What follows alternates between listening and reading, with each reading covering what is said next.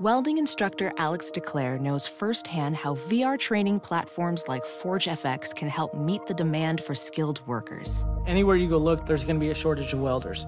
VR training can help welding students learn the skills they need to begin and advance in their career. The beauty of virtual reality is it simulates that exact muscle memory that they need. Explore more stories like Alex's at meta.com/metaverseimpact. This week on the Mike Wise Show, our guest is one of the best basketball writers in the Hoop family. He's seen it all over the past 30 plus years, and he's standing by. But first, Darlene, do your thing. The Mike Wise Show is a presentation of Pure Hoops Media. The Mike Wise Show is hosted by a guy who played basketball atrociously for Hawaii Pacific College, which forced him into journalism. And, oh yeah, he wrote about basketball for the New York Times, the Washington Post, and ESPN. He's also a wise ass, and so are many of his guests. Right, Mike? Shaun Powell is on the short list of great sports journalists of the past 4 decades. Actually, I just call him a journalist who happens to write about sports. He's not just a friend. We don't have time to read his entire resume, but he's covered major sporting events, almost every one in the U.S., numerous Olympic Games, baseball, tennis, golf, you name it. He's written about it. He spent 15 years as a columnist at Newsday, and right now he's doing great work for NBA.com. Like me, he cut his bones on the NBA. Welcome, Shaun. Good to see you, Mike. Everything's good. I almost feel like it's more of a catch-up thing because we see each other on Facebook and Twitter and all these social media, but we never get on the phone and catch up like we should. But it sounds like you're doing well. Well, the last time that you and I were together, the Knicks were really good. And now that we're and now that we're back together, the Knicks are pretty good. I mean, since we both spent years in New York, the Knicks have gone from a team really that wasn't even expected to make the playoffs to like this dangerous team, likely hosting a first-round playoff series. How did this happen? And I won't let Frank Isola tell me it was all Tom Thibodeau, as much as he loves Tibbs. Yeah, he's obviously part of the equation. Sure. Frank, not Tom. Yeah, exactly. I think also, look, he's obviously part of the equation. He brought some credibility to a franchise that was starved for credibility. If you go back and you look at some of the decisions they made with the hierarchy, even Phil Jackson was applauded at the time. He won the press conference when he was introduced. However, Phil didn't really have any general managing experience, so it went all downhill from there. Thibodeau's a guy who cut his teeth in New York. He was an assistant coach there. He has good relationship with the media there. I assume he had a decent relationship with James Dolan. That always helps. And when you go to his teams, they're going to be hardworking. They're going to be defensive oriented. All those things have helped the Knicks this year. Now, obviously, the drawback with Thibodeau is that he has great honeymoons. Right. It wears off eventually. It wears off eventually, but you're not worried about, 3-4 years down the road. If you're the Knicks, it's been 20 years, since you've been able to cheer for this team. Well, yeah, you had Carmelo Anthony there for a couple of years, and it was pretty decent with Amari Stoudemire. But for the most part, the Knicks have had 2 lost decades. And so now you're not worried about how long this is going to last with Tibbs. It's great right now. So, you're here, you're in the moment. And I would say for basketball fans in New York, the Nets even had a downtime. The Knicks had a downtime. And in New York right now is maybe second only to LA, just in terms of being an enjoyable basketball city. Yeah, which is just mind-blowing in some ways. You said 2 decades, which for one of the charter franchises and a team that everybody always thinks needs to do well for the NBA to be on top, we realized that's not true. And Madison Square Garden it's almost like the team didn't fit the building for a long time. And I look at a guy like Julius Randle. He's put up numbers in recent years, but now he's impacting winning, which he never really did before. How do you explain somebody like that's metamorphosis? I don't even think Julius Randle can really explain it, because coming into this season, did anyone see it coming? I didn't. I didn't see a guy who would, average, an automatic double plus. The offense runs through him and his passing is good. He's hitting 3-point shots. He's about as much of a complete player as you can be playing that position that he plays, power forward. So I don't think anyone really saw it coming. As a matter of fact, I was thinking, as he was playing well early in the season, I'm thinking, oh, he's great trade bait. Now the Knicks can trade him at the trade deadline and get something for him. But a funny thing happened, Mike. Not only was he playing good, the Knicks started winning. And then all of a sudden, he wasn't part of the problem. He was part of the solution. And so they decided to, hitch their wagon to Julius Randle, and he hasn't let them down. You keep waiting for, he's going to have a drop off and this snap. No, he's played well. He's played well enough to be on one of those all NBA teams. And again, entering the season, I don't think anybody could have seen that coming. Yeah, it is amazing. Cross the bridge, the Nets, of course, health has become an issue. But even when Harden gets healthy, even if those three are all together during the playoffs, do they have enough of a defensive culture, or commitment to defense to win in the playoffs? I mean, end up in the finals. Do you think they got that? Well, Mike, when you put together those three players, you don't have to be a great defensive team. True. You can be just a pretty good defensive team. You can be an average defensive team depending on who you're playing. Because the bottom line is those three guys are capable of scoring 40 points each. And I'm not saying they're going to get 40, all three of them in the same game, but you know what you're bringing on the offensive end. And if you can go into games saying, 130 points for us is nothing. Well, the other teams have got to score 131. And the Nets would have to be a pretty bad defensive team to constantly have to surrender 131 points a game. So I think there are going to be some nights in the playoffs, assuming they're all healthy, that, the Nets might get 140. I would not be shocked, depending on the matchup, probably in the first round against an easier team, they can get 150. That's the kind of firepower they're bringing.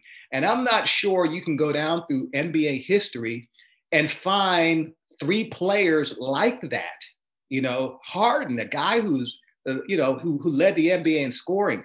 KD, who's on pace to, his first 10 years in the NBA, he scored more points than anybody's first 10 years or something like that. And Kyrie Irving, who's able to create off the dribble, drop 40 on you. I mean, that's just some firepower. And we haven't even started talking about when you leave Joe Harris open and he's hitting, open jumpers. And so, again, you know what I'm saying. The bottom line is you bring that kind of offense, you don't have to be a great defensive team. There's so many unguardable players now. That's what blows me away. And I've been, especially as people like me and Jerry Bembry were vertically challenged, or verticals are challenged, meaning we use Metro cards to essentially measure our vertical jumps. And, I love playing in the post, and I loved all the up. And I want to read something to you that you've written. And I only read this to you because it's great. It's music to my ears. It's your latest article on NBA.com. Somehow and somewhere among the world of shooting three-pointers and abandoning the lane, there's a nostalgic development taking place in the NBA. Goliath hath returned with a jealous vengeance. Two centers are currently engaged in an arm wrestle over the league's most cherished individual award, if we are right to assume the 2020 and 21 key MVP will be decided by Nikola Jokic and Joel Embiid. I mean, to me, the two guys that actually play with their back to the basket a lot, that they're even in contention, it's like sort of, wait, I thought those guys were legislated out of the league. That position was legislated out of the league. What happened? Well, I think what happened is, first of all, those guys brought the talent. And I think it was such talent that their teams could not ignore it any longer. Even if, but let me stop you for a sec. Even if the stats now say 3 is better than 2, and the most low percentage shot is the guy in the lane that's fussing with the ball and trying to make 3 moves before the shot clock runs out. Yeah, well, I think these are the exceptions to the rule. Okay. And I think you saw how the Nuggets began to rise as a team to be taken seriously once the offense ran through Jokic. I think you saw this, you're seeing this season in Philadelphia, what happens when Joel Embiid cuts down his three-point attempts and takes his big butt towards the rim and starts to back his man down and not only get baskets, Mike, but get to the line, which is important because now you're getting the other team into foul situations. They have to bench their starting center and bring in the backup against Joel Embiid, which makes him even more dominant. So I think in these two situations with these teams, they saw the benefit of throwback basketball, where you ran your offense through the center, something we saw in the 80s, 70s, 80s, started to change a little bit in the 90s. And in the last 10, 15 years, the NBA has gotten completely away from big men. And Mike, here's the thing also you have to keep in mind that this filters down to the high school level and the college level. And now big men are saying, you know, maybe I can have a career in the NBA if I play more like a traditional center, if I can, you know, if I can work on my footwork, my skills.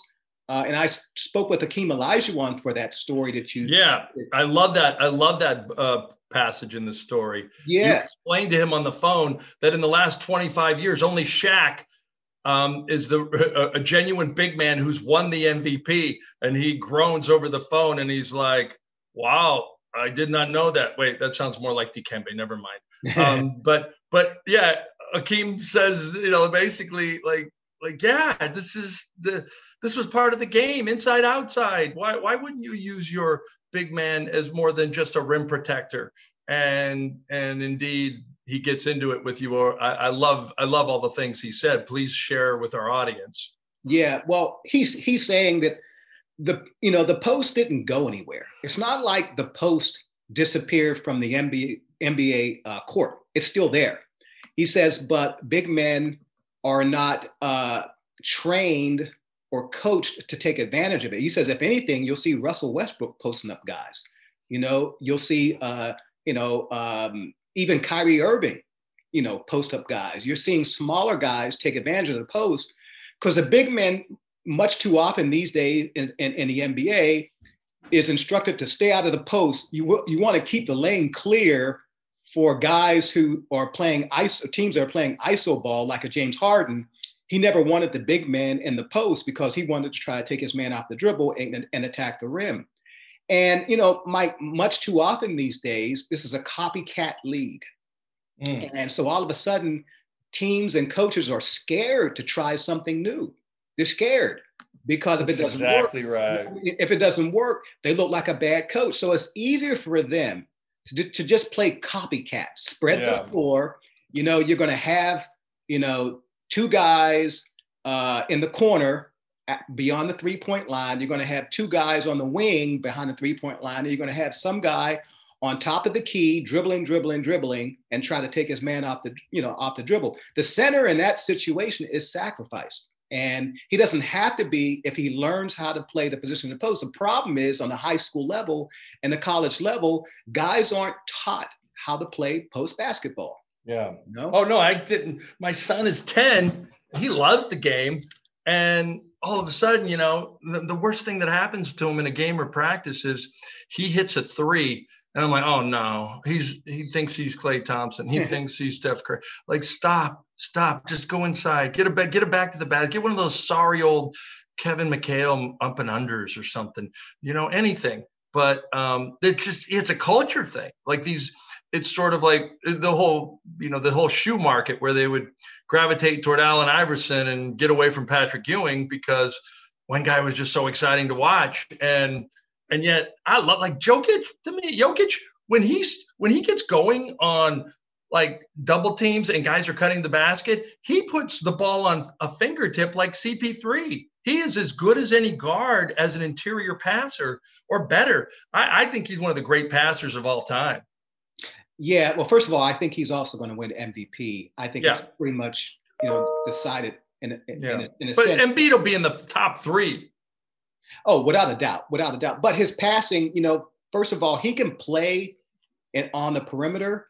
Obviously, he can shoot, but that's also where he can see the floor and spot teammates and be able to connect that way. So, he is a unique unicorn type big man, and that he brings a little bit extra to the game that way. I guess the comparison would be Bill Walton. Bill Walton in his prime, when he was with the Trailblazers back in the mid to late 70s, and the offense ran through him instead of Lionel Hollins. And Bill Walton would sometimes play the high post, and he would do a little pocket pass and find guys cutting to the basket. And that was really his role. Jokic is obviously a better scorer than Bill Walton was. Yeah, Bill Walton no center had that range except for maybe Jack Sikma then. But yeah, Jokic is, it's just so skilled from three. It's just crazy. Yes. And so he is able to incorporate all of that into his game in a way where we haven't seen from a 7-footer. And not only that, Mike, I think the other thing in his favor is that with Jamal Murray being out, Denver hasn't faltered in the West. If anything, they've gotten hotter. And part of that is Jokic, he doesn't sit out games. There's no load management or anything like that. He plays every game. He shows up, and he is a tough assignment for the other team because your big man has to be out on the perimeter to check him. And then all of a sudden, if he's in the post, then, you've got to guard him that way. You have to meet my son really quickly. This is an interruption of the podcast. This is one of my best friends in the whole world, Shaun Powell. He covered a lot of basketball with me. And this is Oliver. Hello. What's up, young man? Yeah. His daughter, Victoria, who I remember her when she was just a little tiny girl, she ran Division I track at Georgia and was one of the best track stars in the country. I've taught your father everything he knows about basketball. So you credit me with your jump shot and your post-game play and everything. So, well, actually, I didn't teach him everything he knows about that. He's taught me everything I know about basketball. You enjoy the game? Is that funny? Yeah. All right. Well, I got to get back to the podcast. Tell him nice to meet him. Nice to meet you. Good to see you, my man. Hope to see you soon. I got to find that Facebook photo you put up of us playing at MSG years ago. Remember that one? Oh, yeah. Yeah. I think I have that somewhere in my office. I'm looking for it now. But, oh, yeah, I still have that. You do? Oh, good. Yeah. Yeah. We had some good times. So, yeah, I'm blown away by the skill level. I'm blown away by things. Oh, I was going to tell you, you mentioned 9 guards that could be all NBA, and they were all the usual suspects, but 6 of them are only going to make it.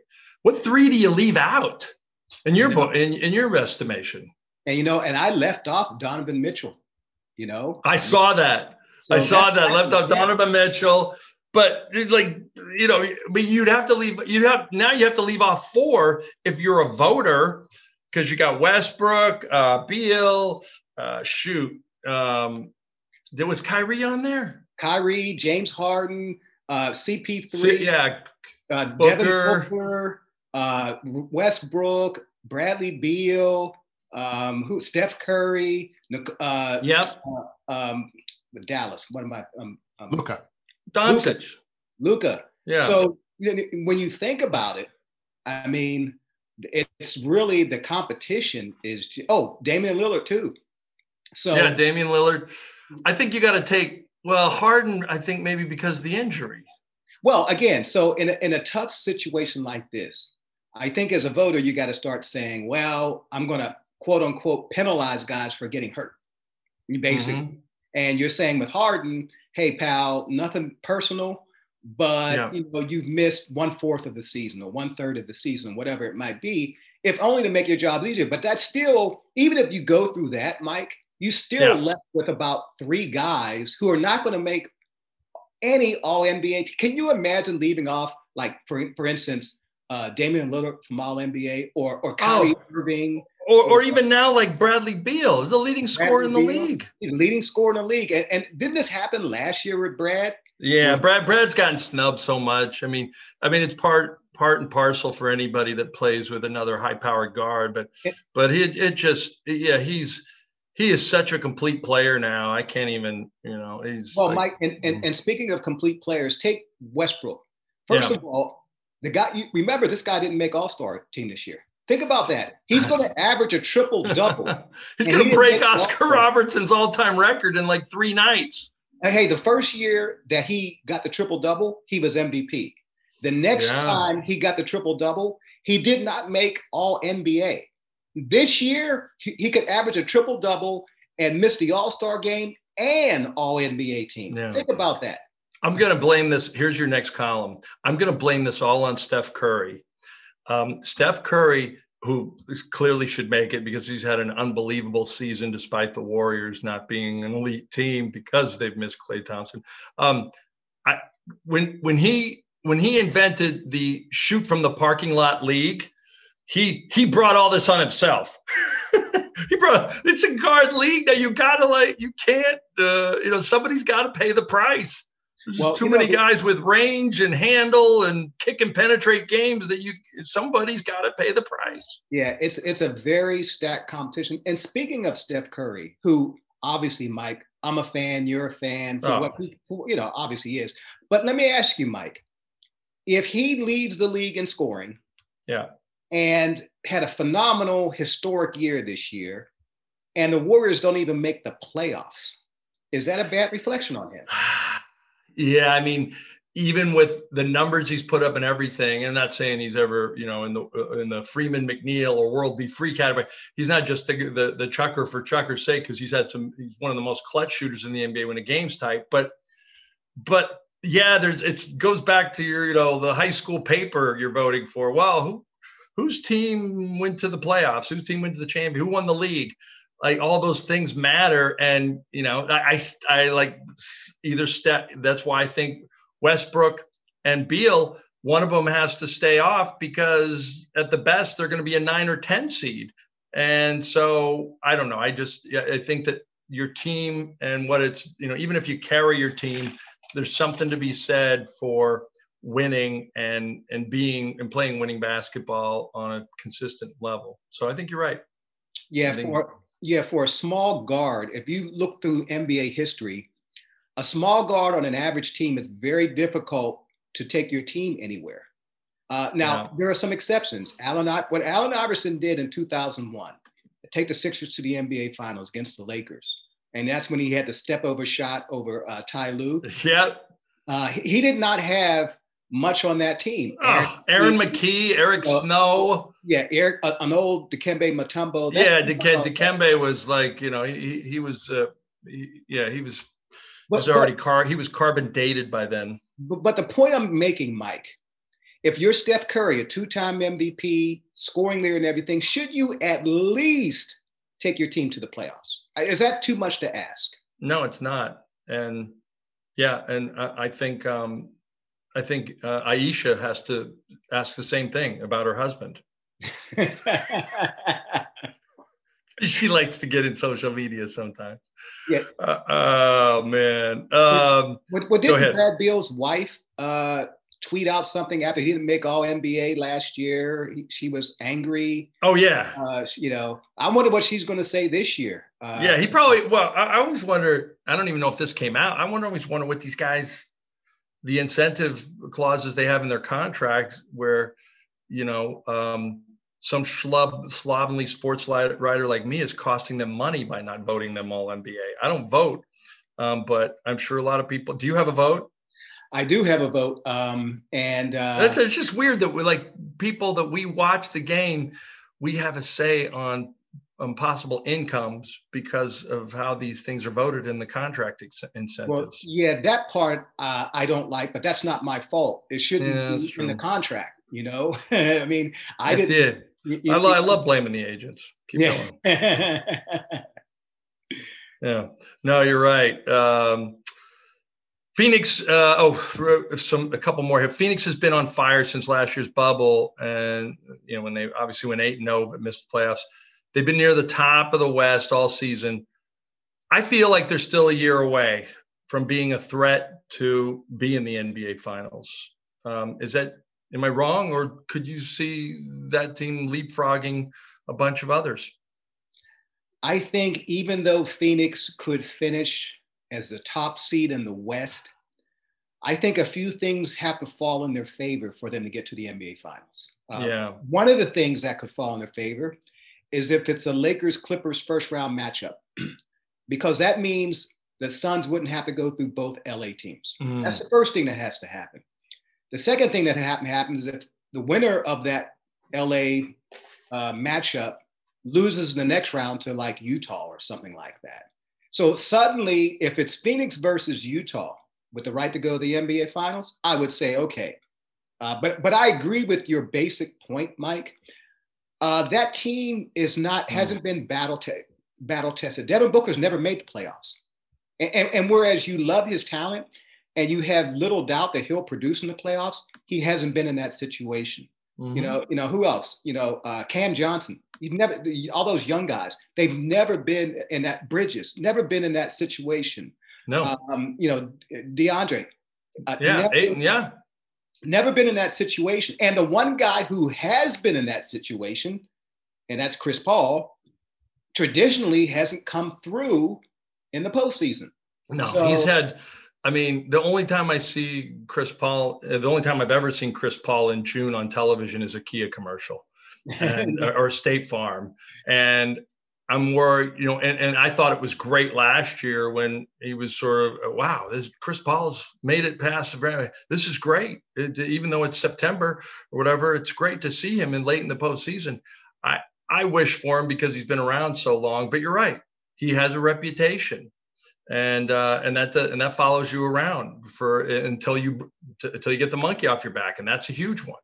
Yeah. And I think, look, anything that happens with Phoenix from here is just house money. They're playing with house money at this point because you're talking about a team that didn't make the playoffs last year and that could finish with the top seed. I'd have to go through history. If I wasn't so lazy, I would have to flip through history to see when the last time that happened. And the other thing is you're talking about a franchise that, again, much like the Knicks, have had a pair of pretty lost decades, or with the Phoenix, maybe a decade and a half. Yeah. Because they did have those fun teams with D'Antoni and Steve Nash and Stoudemire and Sean Marion back in the mid 2000s. Oh. The bottom line is that was one of the great teams to never win an NBA title. Absolutely. Well, they probably should have if the Spurs wouldn't have punked them. Well, Robert Horry, yeah. Yeah, Robert Horry. But you're right, Mike. But that was a fun team to watch. They were very productive. Obviously, Steve Nash, 2-time MVP. Sorry, Shaquille O'Neal, he took one of yours. But ever since then, the Suns have had some, pretty bad drafts, some bad personnel decisions, and they got stuck in a rut. So my point is, anything that happens from here, even if they get eliminated in the second round, I think they can look back at this season with a level of satisfaction. Yeah, I think you're right. This is anything that goes past the second round or first round for that matter. They win a first round series, like it's gravy on some levels for that team and where they're going. And Devin Booker, man, he's going to be an MVP, a genuine MVP candidate soon. A lot of athletes are complaining about the play-in. A lot of the players are the play-in setup, and I guess my clapback would be, all right, then freaking win more. You don't have to be in the play-in. But I think there is a genuine argument when the setup has been controversial. Wouldn't it be more fair and simpler if 10 played 7 and 8 played 9 and the winners were the highest seed grabbing the 7 and 8 spots in each conference? Because if 7 beats 10, they get the 7 seed. But if 10 beats 7, they get the 8 seed with the 8-9 winner taking the 7 seed. It's all freaking math and probably confusing our listeners right now, but I don't know. It's going to be exciting. Any one game playoff is exciting. Well, let's put it this way. I think the NBA is really excited about the possibility of the play-in situation, but suppose this, Mike, suppose this happens. Yeah. The Lakers are in the play-in situation and they don't survive. Oh. Now your meal ticket is sitting at home, not on TV when the NBA has the nation's sporting audience. LeBron is sitting at home. On Twitter. I think there'd be hell to pay about that play-in situation. Oh, yeah. Because that's not the purpose of it. The purpose of the play-in situation is not to put a team like the Lakers in peril. You know, you need LeBron James in the NBA. You need LeBron James to at least go to the conference finals, if not the NBA finals. Because if he doesn't, the ratings were bad last year with him in the NBA finals. Can you imagine, for example, if you get a Utah Jazz, Milwaukee Bucks NBA finals? Oh my goodness. Oh my goodness. Yeah, that's like, boy, that harkens back to the Nets in San Antonio years ago when that was just dismal ratings. Maybe Detroit, San Antonio, which had the worst game 7 ratings. You're right. It would be, I'm not saying it would be unaesthetically appeasing basketball, but the marquee wouldn't be there. And there would be no, people love to say, oh, young players and new players, they all, yeah, it's great for us hoop heads, but for viewing America, the casual fan, they want names. They want established personalities and teams. Yeah, and I know this is an abnormal situation that you're really not going to get, because typically if LeBron is healthy and AD is healthy, the Lakers aren't even in this position, okay? But the NBA did not factor in that LeBron could get hurt and miss X amount of games, and AD could get hurt and miss 30 games, and all of a sudden, your marquee team, the team that you need to be in primetime television in June and July, may not make it. Again, that would be something that the NBA privately would be not too happy about. And not only the NBA, but the television partners would not be too happy with it. Usually I'm always rooting for the small. Like if Denver got in, which I can't see without Jamal Murray, but who knows? It'd be great. And all these other teams that are on the cusp, it'd be great.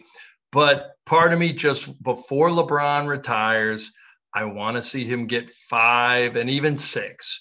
But 5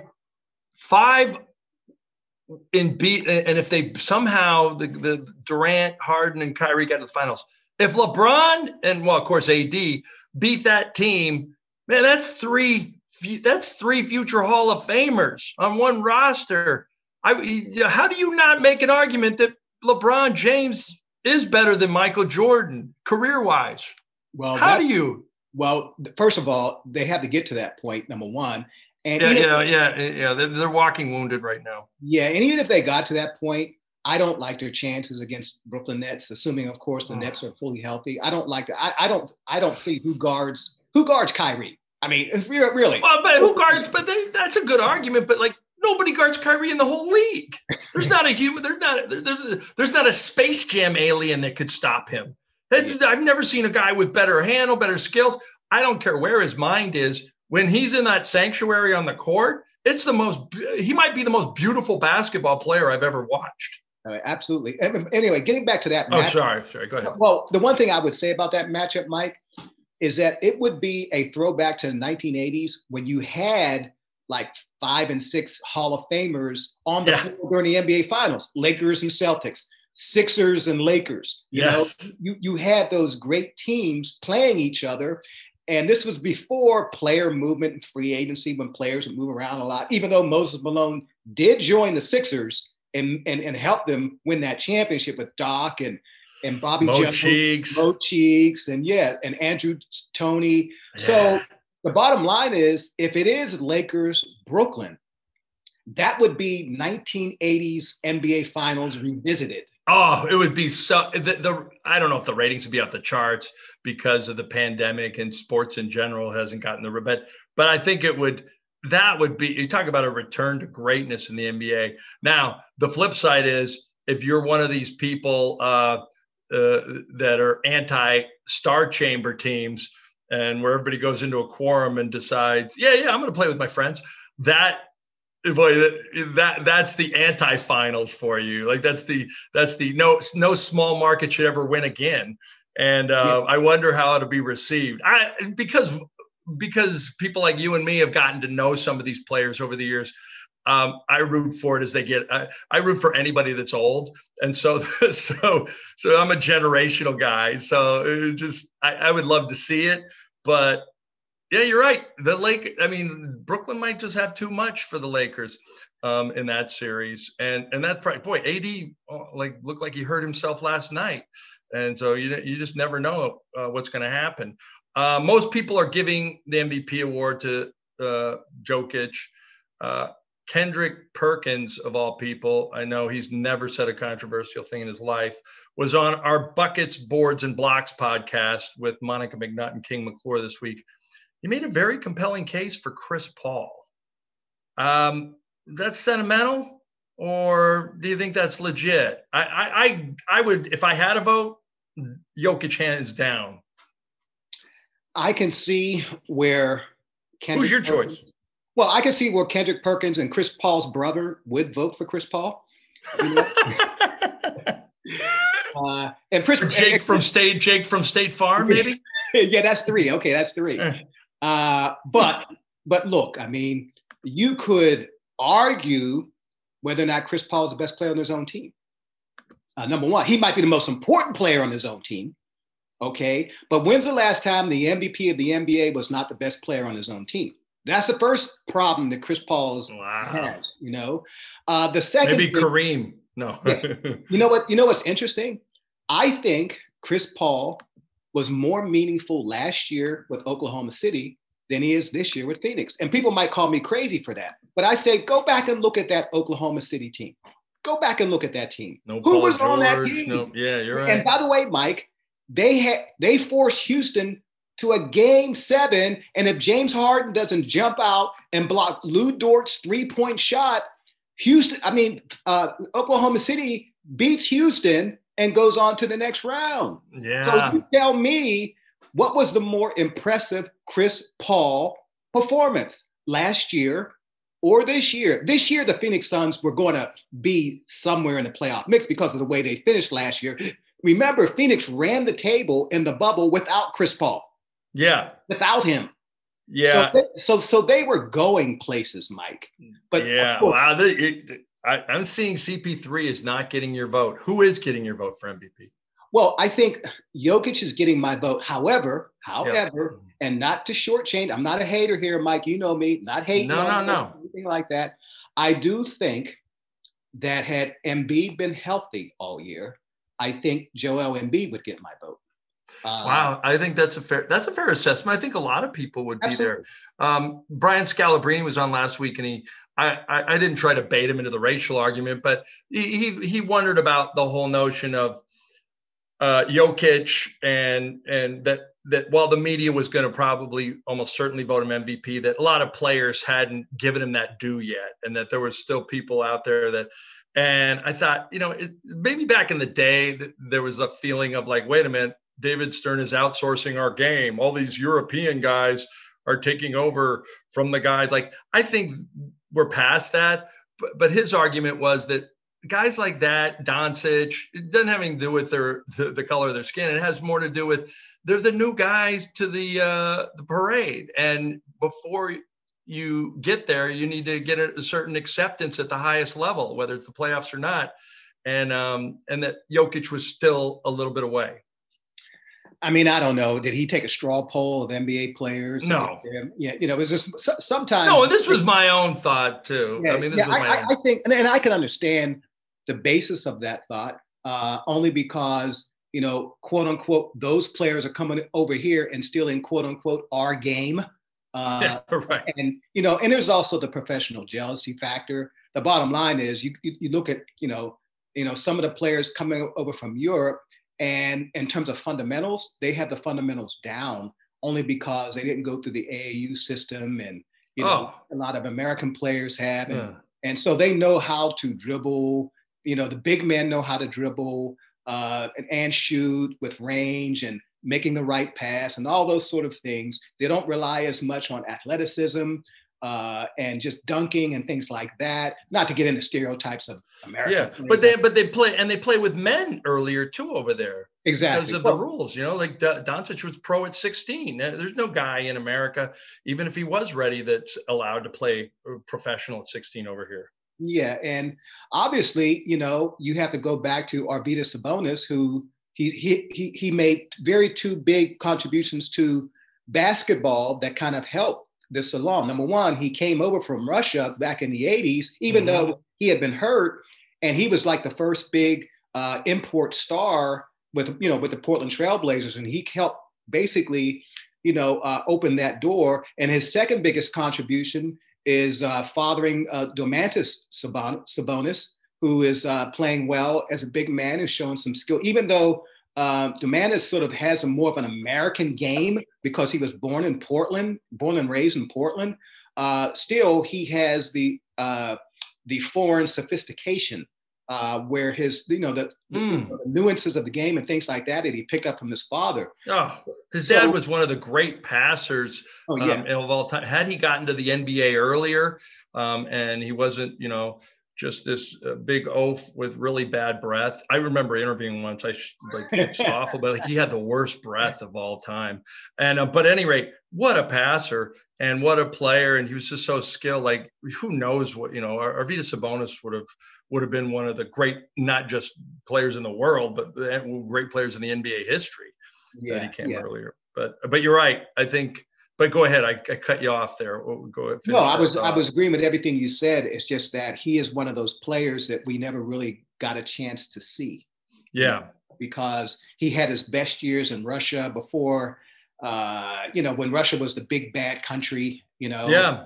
And then when he came over here, he was pushing 30, 31 years old. Yes. This wasn't of great help. Prediction time, your NBA Finals matchup and your NBA champion. Well, I like Brooklyn coming out of the East. Yeah.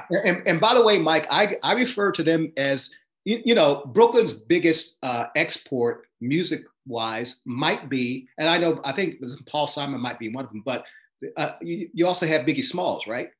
How can you forget? So I am labeling Triple Beam Supreme. Yeah, Kevin Durant, Kyrie Irving, James Harden. They are the notorious Big Three. He just did that. Christopher Wallace, the ghost of, he just did that. So I am so not down with the fellas. The notorious Big Three, and they're notorious because of the way they got to Brooklyn. Kyrie kind of whined his way out of Boston, and James Harden kind of, squirms his way out of Houston, and KD leaves a talented Golden State squad. Oh, yeah. He bails for his own team. So they're notorious. The notorious Big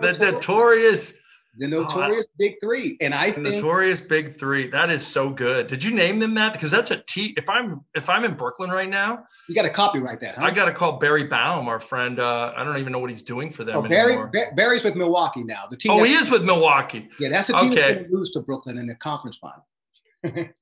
Oh, that's going to be so awesome. Oh yeah. That'd be a dream matchup, I think, for Adam Silver and everybody. Who comes out of the West though? I'm going to have the Clippers, and my only regret with this is that I don't have the Clippers playing the Sixers, because the Doc Rivers being in the middle of that would just be epic. And and what a quote machine. I mean, Doc, I said this once on this program. I think it's like one of the great things about progress in the NBA is, and you don't get this in other sports, is they always talked about the young black head coach that never got another job because they gave him a lousy job, the Butch Beard. Well, you now have the black retread coach. It's there. And whether it's Nate McMillan, whoever it is, and for all the right reasons. But Doc, man, he's worked all of us, not because I think he's a manipulative personality. I think he's just a good guy. And he would just be a dream in the finals again, just to talk to. Well, that would be a finals that would. I just called Doc a retread. Don't repeat that, by the way. Well, I mean, that would have some appeal because you at least have that subplot there. Yeah. But I don't think Brooklyn is getting. I mean, I don't think Philadelphia is getting past Brooklyn. I can see the Clippers playing Brooklyn, and I would be really curious to see Rajon Rondo going up against Kyrie Irving, using his smarts and his aggressiveness to try to throw Kyrie off his game. He can't stop him, but to kind of aggravate, he would irritate him. He would irritate him. And so that would be interesting if that were to happen, and they would irritate. What about Beverly? There you go. You have another antagonist. So that's actually the best matchup to control Kyrie. You're right. And if that were to work, Mike, I could see a monumental upset with the Clippers, pulling off the surprise and, Paul George finally getting the monkey off his back. Well, I think it'd be a great story for that reason. Or, they got killed so badly last season. And one of the reasons I thought was as unfair was the whole notion that Kawhi's not the vocal leader. Like, well, he wasn't the year before. They won the freaking championship in Toronto. Yeah. So we come up with narratives to fit whatever's going on with that team and that guy, I used to kill Sprewell until, oh wait, he's going to the finals. Well, this is just the energy they needed. Yeah.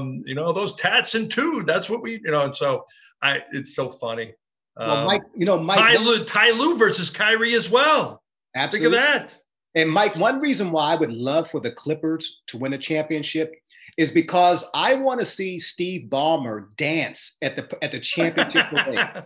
No, you know what I want? I want the Clippers to win the championship because they took one of our own, a sports writer, Lee Jenkins, and gave him some crazy title because Lawrence Frank wanted to play Moneyball Ingenuity. And I'm like, okay, if they want it, then freaking hire me and Powell and give us like $250,000 or more each. And we'll go and fix your franchise and be like the, we'll be the private detectives and find out what's really going on with these guys and talk to their moms all nice like we usually do for stories. I mean, come on. What is that? Yeah, well, Steve Ballmer, I'm happy for him, actually. Well, Steve Ballmer at this point is not worried about money.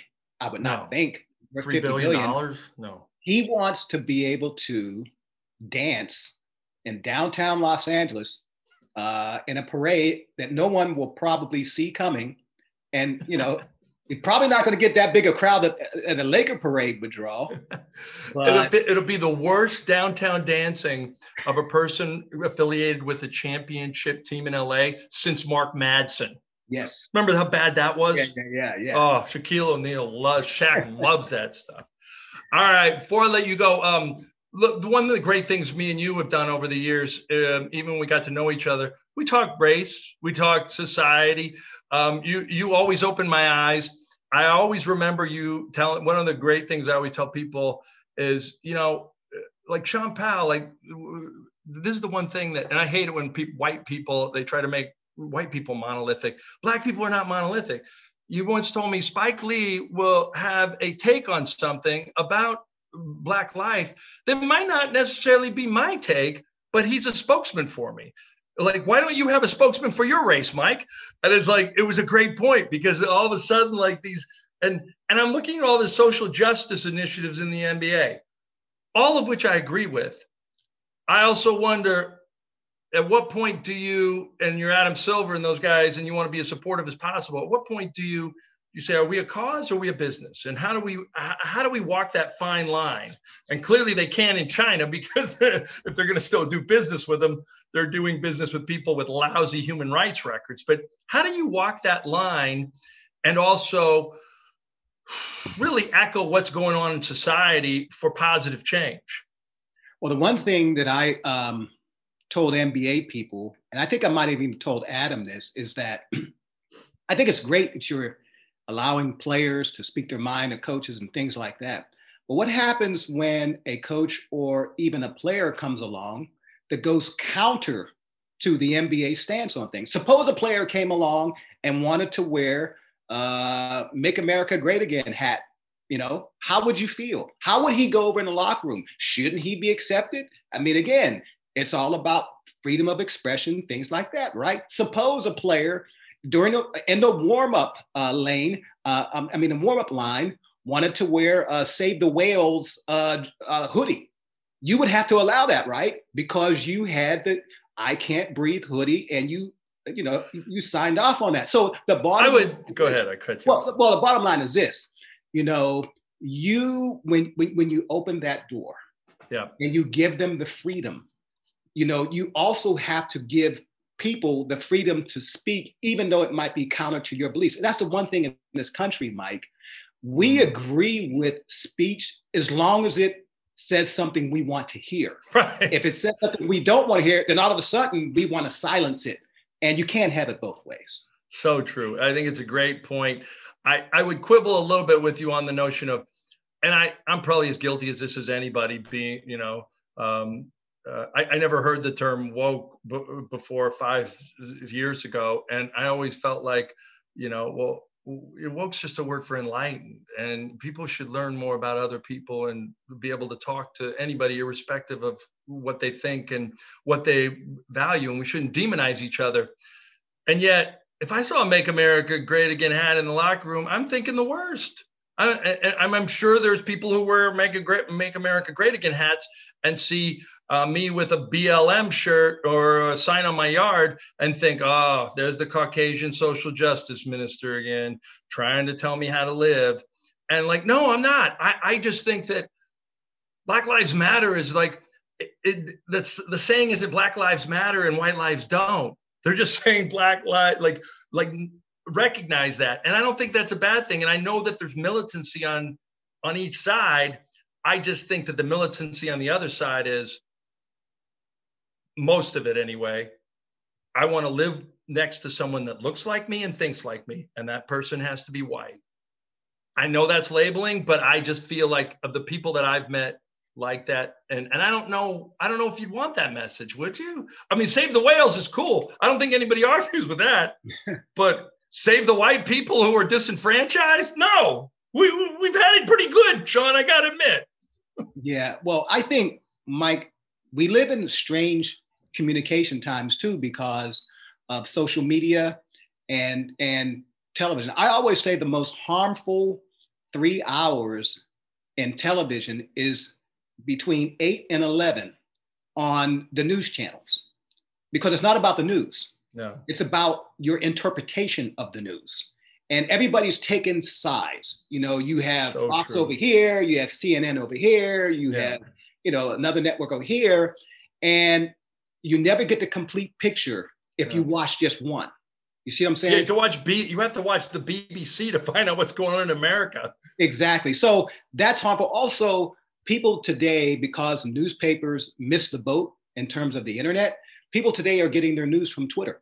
And so your news from Twitter, you mean someone passes along something that doesn't have the right context, that not 100% true. And we are forming our beliefs as people based on 8 to 11, Monday through Friday, and on what we see on Twitter. These little snippets, that we get, that's how we're forming our beliefs about other people, other cultures, other races, other religions. And that's really dangerous. Rather than, talking to your neighbor, finding out what affects them. Because, Mike, here's the thing. We all want the same things in lives. We really do. We want a good job. We want safe neighborhoods, good schools for our kids. Those are the basics, Mike. And I think in our core, we are all the same.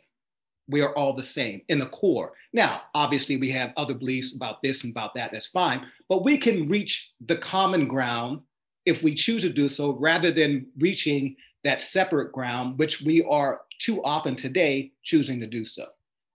Yeah, this is, boy, we could talk about that for an hour. It's so true on so many levels. And if I can contribute anything to the discussion now, I really like both sides to talk again and not demonize each other, because while I'm clearly lean toward the left, and I would say those 3 hours you talk about, yeah, okay, you're right. CNN has got its own agenda and whatnot, but there's some stuff on Fox, like Laura Ingraham, God bless her, that's white power hour. I mean, come on. Some of that stuff is just filth and it's awful. And I don't think it has anything to do with networks as much as, or it's like you can have, I guess their advocacy journalism is where we're at now. But to me, some of that stuff is just, it goes beyond the pale.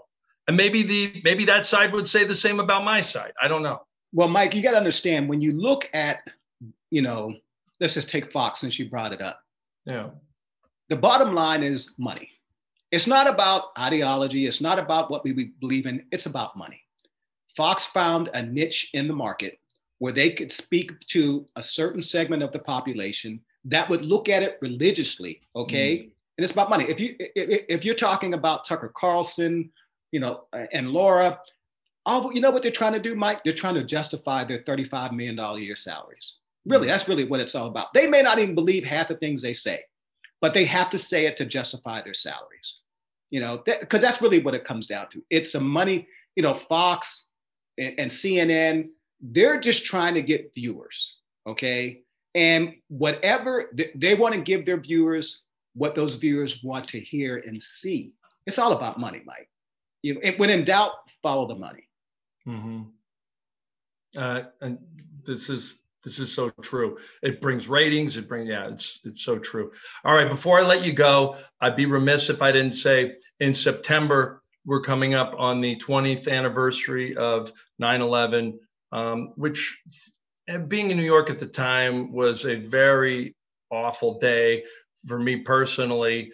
But it wasn't until I knew someone who lost someone that it really hit home.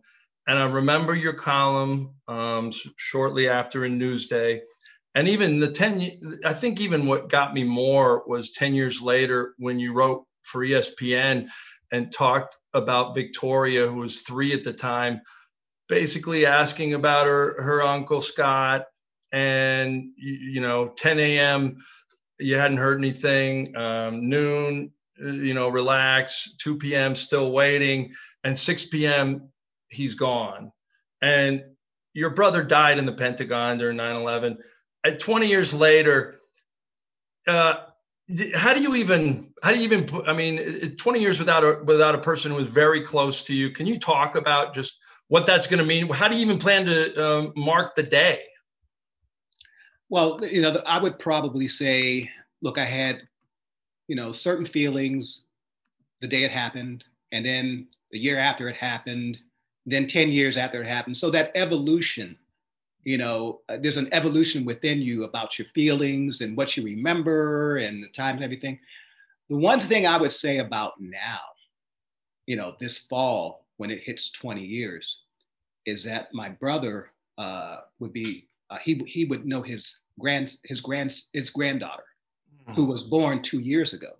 Now, when you think about that now, okay, so when he died, he had a son and a daughter, but they were just, kids. But now his daughter has since had a daughter. And so I think, and reflecting on the 20-year anniversary, now the next evolution is that next generation, where his granddaughter has no concept of her grandfather. At least his daughter did. She obviously knew her father and things like that.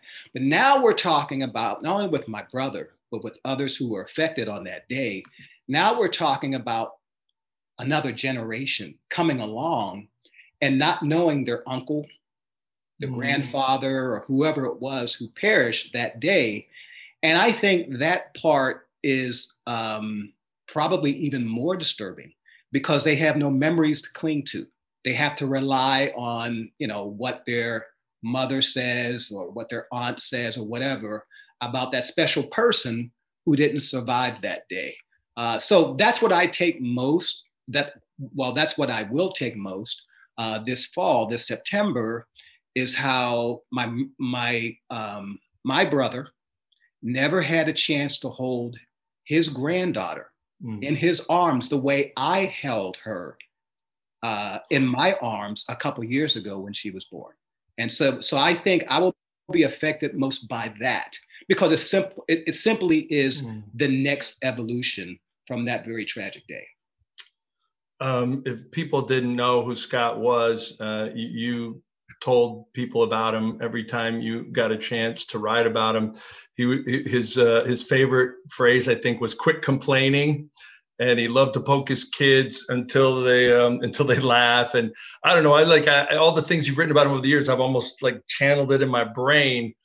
And I remember that column where you called it the last best day I ever had. Is that how you still feel all these years later? The last best day I ever had? Yeah, the last best day I ever had was the day before. It was September. That's what 10th. I meant. I'm sorry. Yeah, because think about it. That last day, we didn't have airport security the way we have now. Yeah. That last best day. You could take someone, you could meet someone you could take someone to the terminal or the gate and meet them as they came off the plane out of the tunnel. Well, that last best day, we didn't have racism against, people of Muslim community. We didn't have, bad, images, perceptions of them. And I had a brother. As simple as that. My family was intact. So that was the last best. And it was an ordinary day, Mike. I was at the US Open, covering the US Open, whatever. You would never see any other distinction in that day from any other day that year, But little did I know, that was the last day I had peace, total peace, 100% peace in me. Because starting with the next day and every day thereafter, up until this very day in which you and I are speaking, I don't have total peace. But look, I'm just singling myself out. I'd have to assume the same with others who were affected by that day. And I kind of compare it a little bit to COVID-19. Think about this, the people who lost loved ones to the coronavirus, they don't have peace. You see what I'm saying? They don't have peace. And it's not over something that any of the victims could control. Think about that. They had no control. It just happened to them. Same thing on 9/11. I mean, my brother just went to work just like it was any other day. He went to work just like anybody to earn a living for his family, provide for his family. And he didn't choose to be a victim that day. He just happened to be in the wrong place at the wrong time. Oh, I like what you said, though. In 10 years ago, you'd much rather spend time remembering how Scott lived, not reliving how he died. And I think that that sums it up. And I still, 20 years later, I'm sorry for your loss, brother, because that's just a tough one. Yeah, and, Mike, the one thing is interesting. First of all, you have a great memory of the things I wrote, and I appreciate that. But the one thing you brought up is when he said, stop complaining. Yeah. And the thing about it is, Mike, even when we all have bad days at work, at home, or whatever it might be. I think about those words, stop complaining. I mean, really, how bad is it? How bad can it be? Like, right. Hey, if you're like, if you're a fan of the Houston Rockets who lost 15 straight games, stop complaining. Okay, they're a good draft away from being good again. So I think those words, Mike, I think those are very perceptive words, but they're also words that put things in perspective. For all of us who are going through hard times, who have had a bad day, or who are just sort of just coping. Stop complaining, realize the good in you, realize how good you do have it. And I think if you cling to those words, Mike, you can only lead a better life. And so that's what I've chosen to do, Mike. I've chosen to cling to his words, those 2 words that he left behind. And that's probably the best way that I cope and I get through things. Not only whatever happened to him, but things that just happened to me, in my everyday life. So those are good words to embrace and take with you as you go along in this life journey. All right, man, I get emotional too much on this podcast, and I did right there, but I really want to thank you for coming on. This is unbelievable. It makes me think that we need to catch up in person now that this coronavirus thing is starting to get past us, and I know I'm vaccinated. It'd be great to get food with you at some point, man. Well, that'd be great. As long as you still have that jump shot, man. That's one thing I still got is my jump shot. I don't have it. I'm 50 pounds heavier, but other than that, I can still shoot. We'll have a father-kid 2-on-2. How's that? Yeah, yeah, that'd be great. You invented the Euro step before the Euros even came. You had the Euro step. I invented the Euro step in New Jersey. How's that? Not even in Europe. Oh man! All right. Well, peace, my friend, and I look forward to catching up with you soon. That was dope. Thanks to my guest, Shaun Powell, for his time and wisdom. Thanks also to my producer, Bruce Bernstein. Bruce, you outdid yourself this week. You gave me some great questions, and the research was incredible. Bruce, I need you now to hit us with the promos. Thank you, Mike. Your discussion with Shaun, between the two of you, that was really a wonderful, mature, grown-up conversation, something that we need more of in this world at this point. So thanks to you and also to Shaun. Thanks also to our incredible editor, Kristen Woolley. Please check out all of our Pure Hoops media shows, Full Court with Jenny Fisher and Kara Kay with the best in college hoop each Tuesday, Catch and Shoot 2.0 with Otto Strong and Aaron Berlin every Wednesday. Their most recent guest was Law Murray, who covers the LA Clippers for The Athletic. Buckets, Boards, and Blocks with Monica McNutt and King McClure drops on Thursday. And the most recent guest was Kendrick Perkins, who you guys mentioned in the show, of ESPN and NBC Sports Boston. BJ Armstrong and Eric Newman have the Pure Hoops podcast each Friday. And of course, a new Mike Wise show every Monday.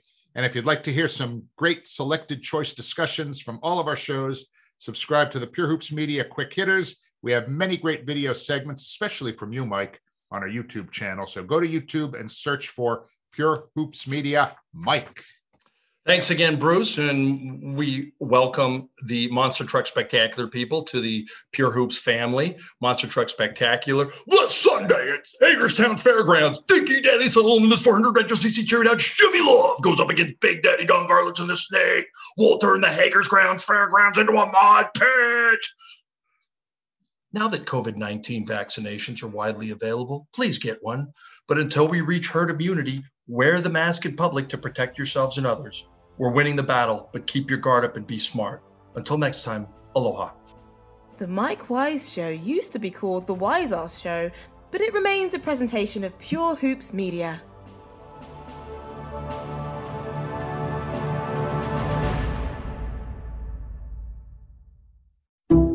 Some people just know the best rate for you is a rate based on you with Allstate. Not one based on the driver who treats the highway like a racetrack and the shoulder like a passing lane. Why pay a rate based on anyone else? Get one based on you with DriveWise from Allstate. Not available in Alaska or California, subject to terms and conditions. Rates are determined by several factors, which vary by state. In some states, participation in DriveWise allows Allstate to use your driving data for purposes of rating. While in some states, your rate could increase with high-risk driving. Generally, safer drivers will save with DriveWise. Allstate Fire and Casualty Insurance Company and affiliates, Northbrook, Illinois.